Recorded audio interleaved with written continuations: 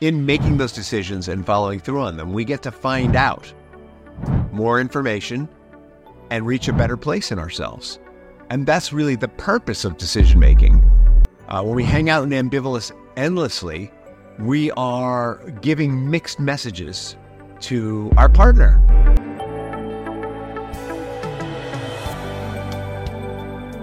Welcome to another episode of Rich in Relationship, and I'm your host, Rich Heller, and we have been talking for the last few weeks about marital ambivalence. And why have we been talking about it the last few weeks? Because I don't know if you know this, but January and February are technically called, this is really cynical, divorce season by matrimonial attorneys. And the reason is that all that marital ambivalence comes to a head during the holidays, right? And you've probably noticed we've got some guest speakers on how to manage the holidays right now because we want to help you through this ambivalence. But the punchline is this episode. So we talked about peeling back the layers, the roots of ambivalence. We talked about blame. We talked about the source of marital ambivalence. We talked about feeling like you're stuck in the middle and you can't make a decision. We talked about the legal costs of divorce, and we've talked about pretty much every aspect of marital ambivalence that you can think of. And now we're going to talk about how to move through that ambivalence. And that's called the path to certainty. We're going to move beyond ambivalence to what? Decision, right? And I know that sounds kind of quaint, right? Oh, and we're just going to make a decision and it's all going to be better. Well, we're going to talk about how that works. We're going to talk about what's the source of ambivalence again, how to make that decision-making process, and what to do if you feel like you made a bad decision, right? Sometimes we make decisions and we follow through on them, and the result is not as pleasant as we had hoped, and we need to redecide, and that's fully possible, right? Like we all want to, well, I don't know about we all. I'll speak for myself. Kind of my thing is I want every decision to be perfect, and I only want to make them once. I don't want to get to the other side of a decision and go, wait, what? This didn't work, right? But the reality is sometimes when we make decisions, we don't have all the information, or we're not in the best place we could be in ourselves, and we need to make that decision to get the information and to be in that place. And so I think what I'm telling myself, and maybe anyone else who has this going on, is we make the best decision we can for who we are with the information we have and the strategies that we have. And in making those decisions and following through on them, we get to find out more information and reach a better place in ourselves. And that's really the purpose of decision-making. And it's also why we don't want to hang out in ambivalence endlessly.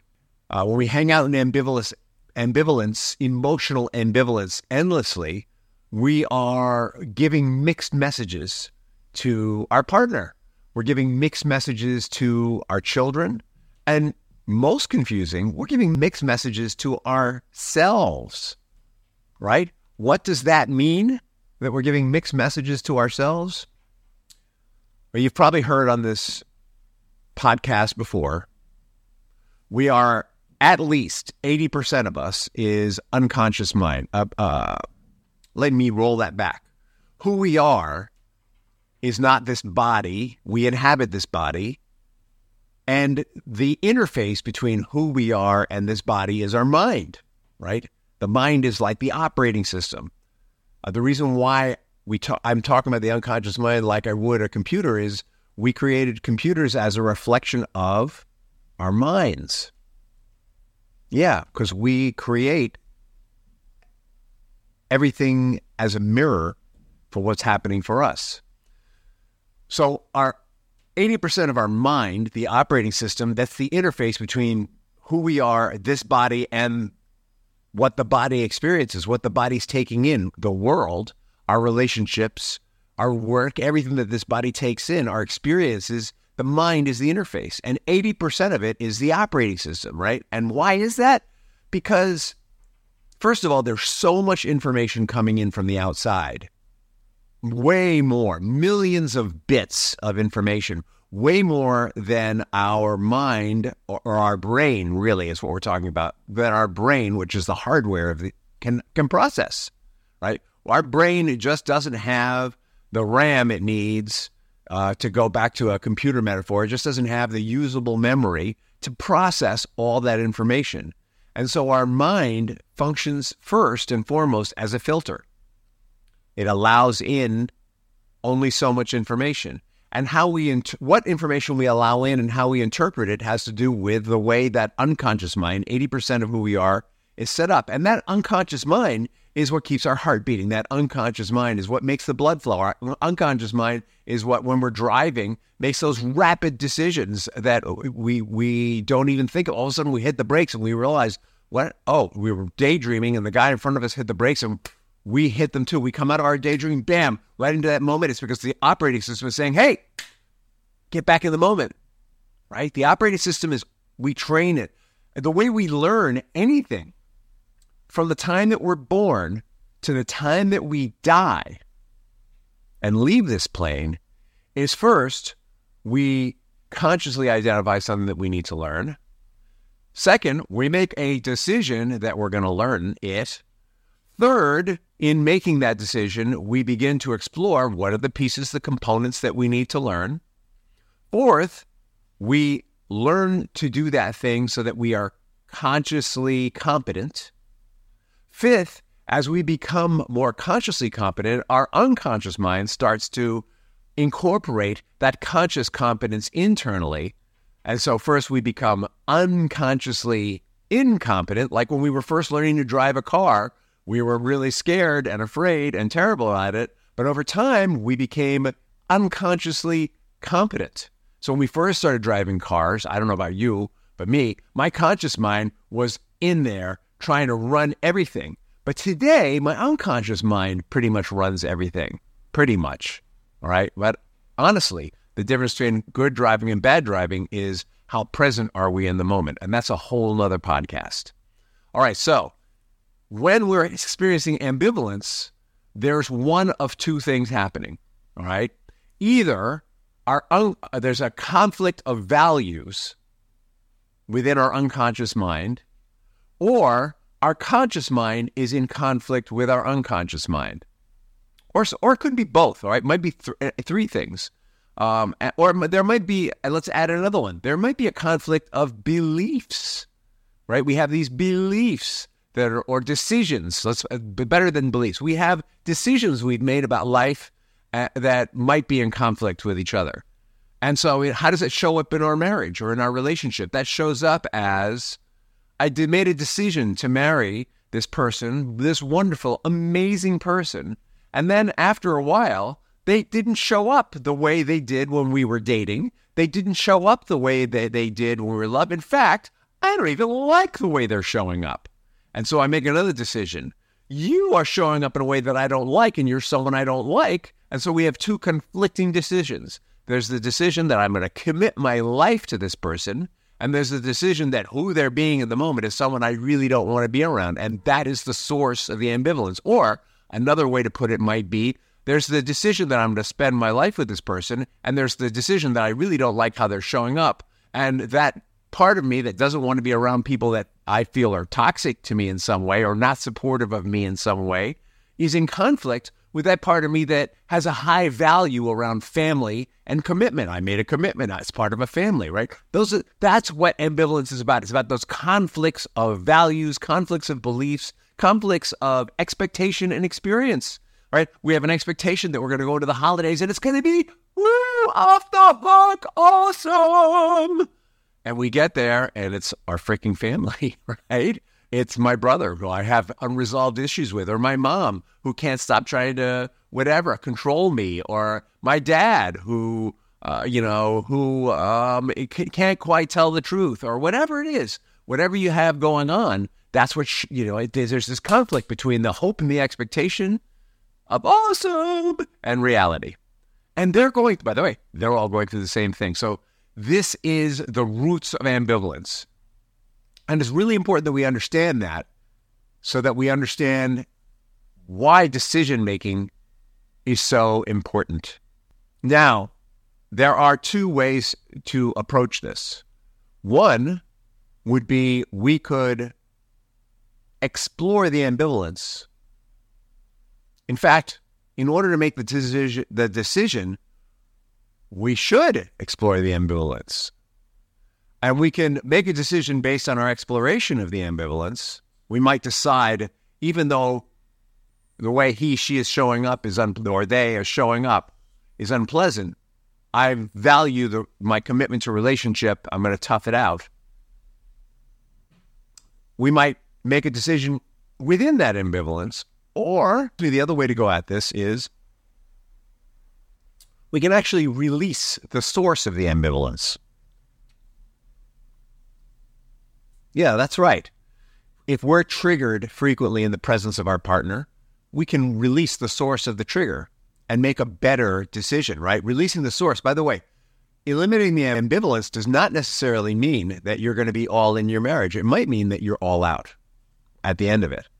But when we release old emotions or old decisions that we've made and get to what is it that we really want, need, and value, we can then make an unambivalent and clear decision. So my recommended path for most people is, before you make a decision, let's look at the source of the ambivalence. Let's look at the old emotions and old decisions that are getting in the way of the experience that you're having. Or let's look at how the experience that you're having is in conflict with them. And let's release work. Why do I recommend that? Well, I've probably said this before, but I'm going to say it again. If we want to change our lives, if we accept that we are the creators of our lives, that doesn't mean that we control everything outside of ourselves, but we do control. Remember, there's millions of bits coming at us and we're only filtering in what we allow in.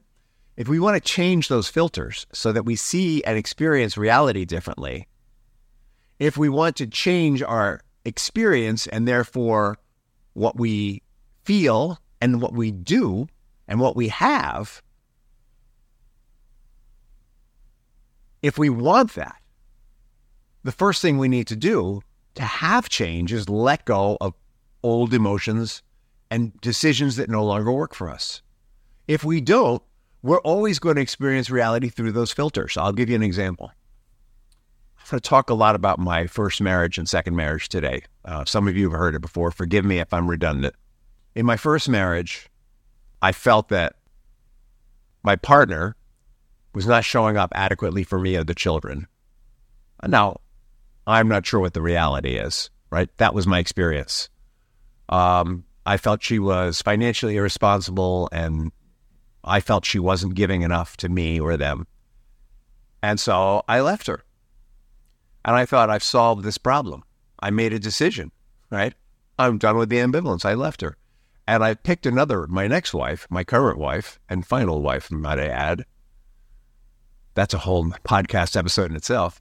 Because she was good at showing up for the children, good at showing up for me, and good with money, and all the things that my first wife didn't seem to be. And yet, I still had marital conflict, and I still walked into a place of marital ambivalence after a number of years with my current wife. And the reason was that I hadn't changed my filters. I hadn't changed my old emotions. I hadn't released them. I hadn't let go of my decision-making process. And lo and behold, she started to show up as irresponsible with money to me. She started to show up as not being emotionally present for me. She was emotionally present for the children, but she wasn't emotionally present for my children, is what I thought at the time.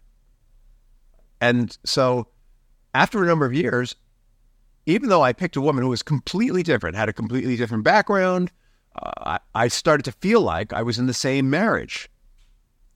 And I realized that the person who might be the source of this experience was me. And so I started to exercise the first step of transformation, which is letting go of the old emotions and the old decisions. I did that working with coaches. I got help with that. And I made a decision from that place that I was going to stay in this marriage and that I was going to transform myself into the best partner I could possibly be, no matter who she was or how she showed up.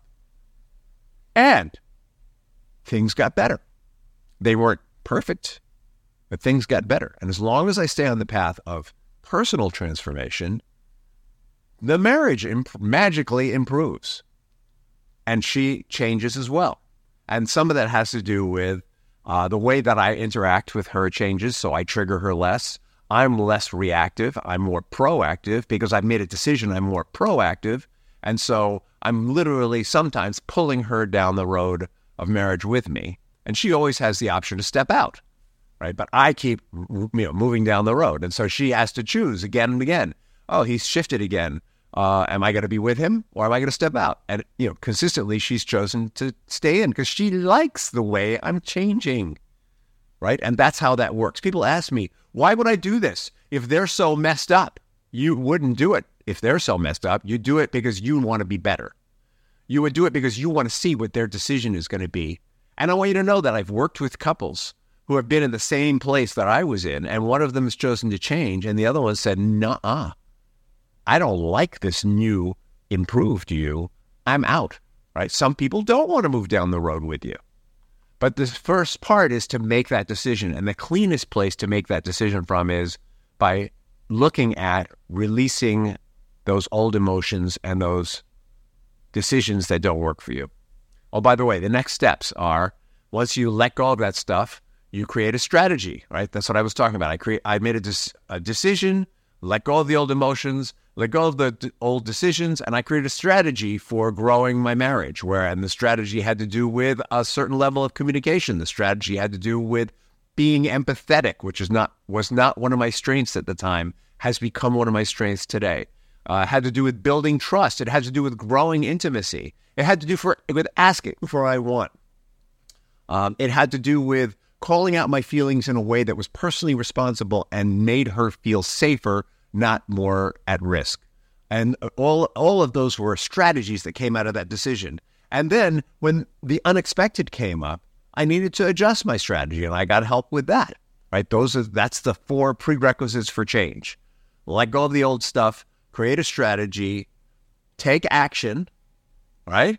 And when the unexpected comes up, shift your strategy to deal with the things you didn't anticipate.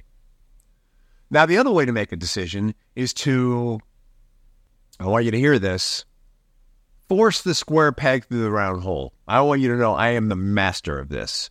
All right, sometimes we are feeling ambivalent and we want to make a decision about what to do, and we got locked up in feeling inadequate. We get locked up in not trusting ourselves. And we think, all right, I'm just going to make it. You know what? I believe that marriage is holy and sacred, and God wants me to be in this marriage, and so I'm going to stay in it. But we make a decision from this place of, I believe, and our emotions and the experience that we're having of the other person don't keep up with that decision. It is possible from that place for things to change. And we're going to talk about how. But what I don't love about it is when the old stuff is in the way, it's very hard to experience our partner differently, even though we've made a decision to be in it. So let me share more about the story of my first divorce with you. I remember when I was 5 years into the marriage, I was really clear it wasn't working. And I asked for a divorce. And she fought it and fought it and fought it. And I thought I was doing what was best for the kids. And one day I was really wrung out. I was physically ill. I was taking a hot bath. And I remember just going, I'm not going to do this. I'm not going to do what my parents did. I'm not going to put my kids through this. Somehow, she and I will work this out. I remember that moment so clearly. I just kind of surrendered to my belief in this, in the sanctity of marriage. I wasn't particularly religious at the time. So, it wasn't about what my higher power wanted for me. It was more about, I have this value of marriage, and that I wasn't going to put my kids through what I went through as a kid. And it was a disaster. I spent another 5 years in that marriage, and I was the same, pardon my language, I was the same asshole to her for the next 5 years. There was no opening for her to change because I was always criticizing her. I was always trying to fix her. I was always trying to make her better instead of working on myself. And so at 10 years, I actually did get divorced and had the experience that I shared with you of getting remarried. Now, my current marriage is awesome. It's off the hook. And I've worked for that. All right, but had I had this tool, it might have played out differently. So there is this tool called the 5-second rule. I give credit to Mel Robbins for coming with this, but it comes out of psychology. And basically, the 5-second rule is when we make a decision and old emotions start to get in the way of our acting on that decision, we count down 5, 4, 3, 2, 1. And the decision is we're going to shift at 1 from the old to the new. It's basically a way to move ourselves through tough portions of our lives. It's like a resilience tool is probably the best way to put it. So Mel talks about how she was really depressed and couldn't get out of bed and used the 5-second rule. One day she made a decision she was going to get out of bed. She used the 5-second rule to get out of bed. The alarm went off and she was going to reach over and hit snooze. And instead she went 5, 4, 3, 2, 1 and popped out of bed. Now, there was a big part of her that was like, hit the snooze button, but she popped out of bed because she'd made a decision. There's a whole branch of psychology that maintains that if we act as if we want something, eventually we're going to actually want it. She acted as if she really wanted to get out of bed, even though a part of her was really invested in hitting the snooze button again and not facing up to her life. All right, so you could make a decision about your ambivalence. It's going to be something like Mel's experience. All right, you need to have an understanding of the behavior that's not you're exhibiting, that's not working in your marriage, and the behavior that you want to embrace that will work. All right? And that's what was lacking. When I made my decision at 5 years, I didn't have that. And so I just kept acting the same old way. So when I started criticizing her, I didn't go, oh, this is the thing that's not working. 5, 4, 3, 2, 1. Hey, that's great what you're doing. I didn't have that tool. And in that decision, it was what we call a moving away from decision. So moving away from decisions never work. Moving away from was, I'm not going to have my kids have this experience that I had. I'm going to move away from my kids having this experience that I had. That's not a real decision, by the way, or it's not a decision that'll work. Moving away decisions go like this. Let's say you're feeling like you're overweight and you want to lose some weight. And so you say, I had this experience. At 230 pounds, or maybe I was 235, I thought, wow, I don't want to be 235. I've made a decision to not be 235. And what would happen is I'd get to around 220 or 215, and I'd be like, look at how much better this is. And I'd stop in my decision, and I'd slip back to 235, right? So basically, moving away from this is painful. I'm going to move away from the pain. And when we get far enough from the pain, we stop practicing the thing that keeps us moving away from the pain, and we slip back into it. When we make a moving away from decision in our marriage, inevitably, it's like the weight thing. We're going to end up back where we were. We want a moving towards decision. A moving towards decision is, I have this high value of marriage, and what I want for my children and for myself is love. What I want is trust and safety and intimacy and prosperity and abundance and joy. And so that's the moving away, a moving toward goal. That's a moving toward goal. Instead of moving away from, I'm causing my kids pain, I move towards, I'm creating a happy family. And then you can take this 5, 4, 3, 2, 1 rule and start to act as if you're that person. And you will actually begin to shift into a new mode of behavior and create new neural pathways. Now, you will need to release the old emotion and old behavior at some point, right? And Mel talks about this in a later book, that if you don't do that, there's always an inner ambivalence and inner conflict. But this is a great way to begin to get moving. And very often when I'm working with clients, first thing we do is we set a moving toward a goal, and then we implement some trigger management, and then we move to removal. All right. Let's wrap this up. This has been a long one. I apologize if you got off your treadmill and you were looking to do something else and I'm still running my mouth. A big part of making that decision is knowing the landscape. So I would encourage you, before you make a decision, to do things like pray, meditate, practice mindfulness. Just like when you're driving, if you're too distracted, no matter how good your operating system is, something can go wrong. I once had a very severe accident because I just wasn't paying attention and my operating system was screaming at me and I didn't hear it. That's the best way to put that. Because the operating system will call in the conscious mind for situations it's not unconsciously competent at handling. We want to journal. Journaling is a great idea. If you don't like journaling, then try prayer. If you don't like prayer, try drawing. Do something creative, a creative expression. Try walking and talking to yourself. Try walking and talking to other people. Right? These are all tools for exploring. Try exploring your own ambivalence. You want to explore your own ambivalence. There's of course, the never-ending making a pro and con list about something. All right, just to see where things are. That might help you make the decision. If you see the pros of one position are much greater than the cons of it, that might help you with that decision. Here's a big one. Release the fear that you might make a bad decision. We talked about this earlier. We might make a bad decision. We might make a mistake.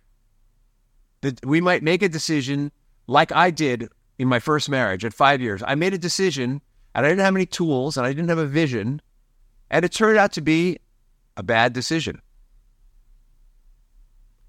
And I will add to that story, by the way, even though I framed it as I didn't change, which was true, my first wife had a diagnosis that would remain untreated for years, that there was no fixing on my part.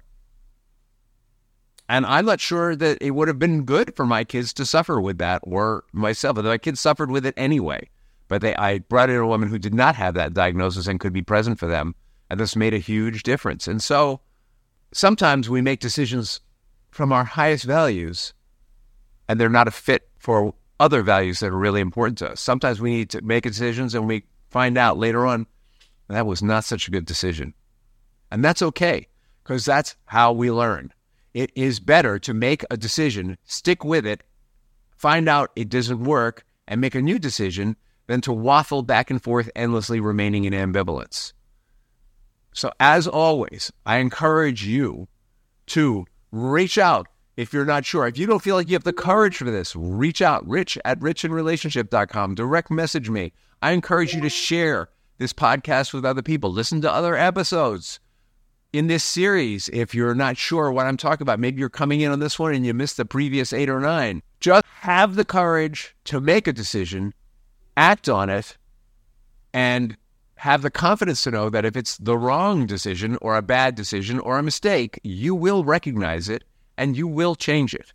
As always, I appreciate you taking the time to listen to the podcast, and click subscribe and y'all come back now.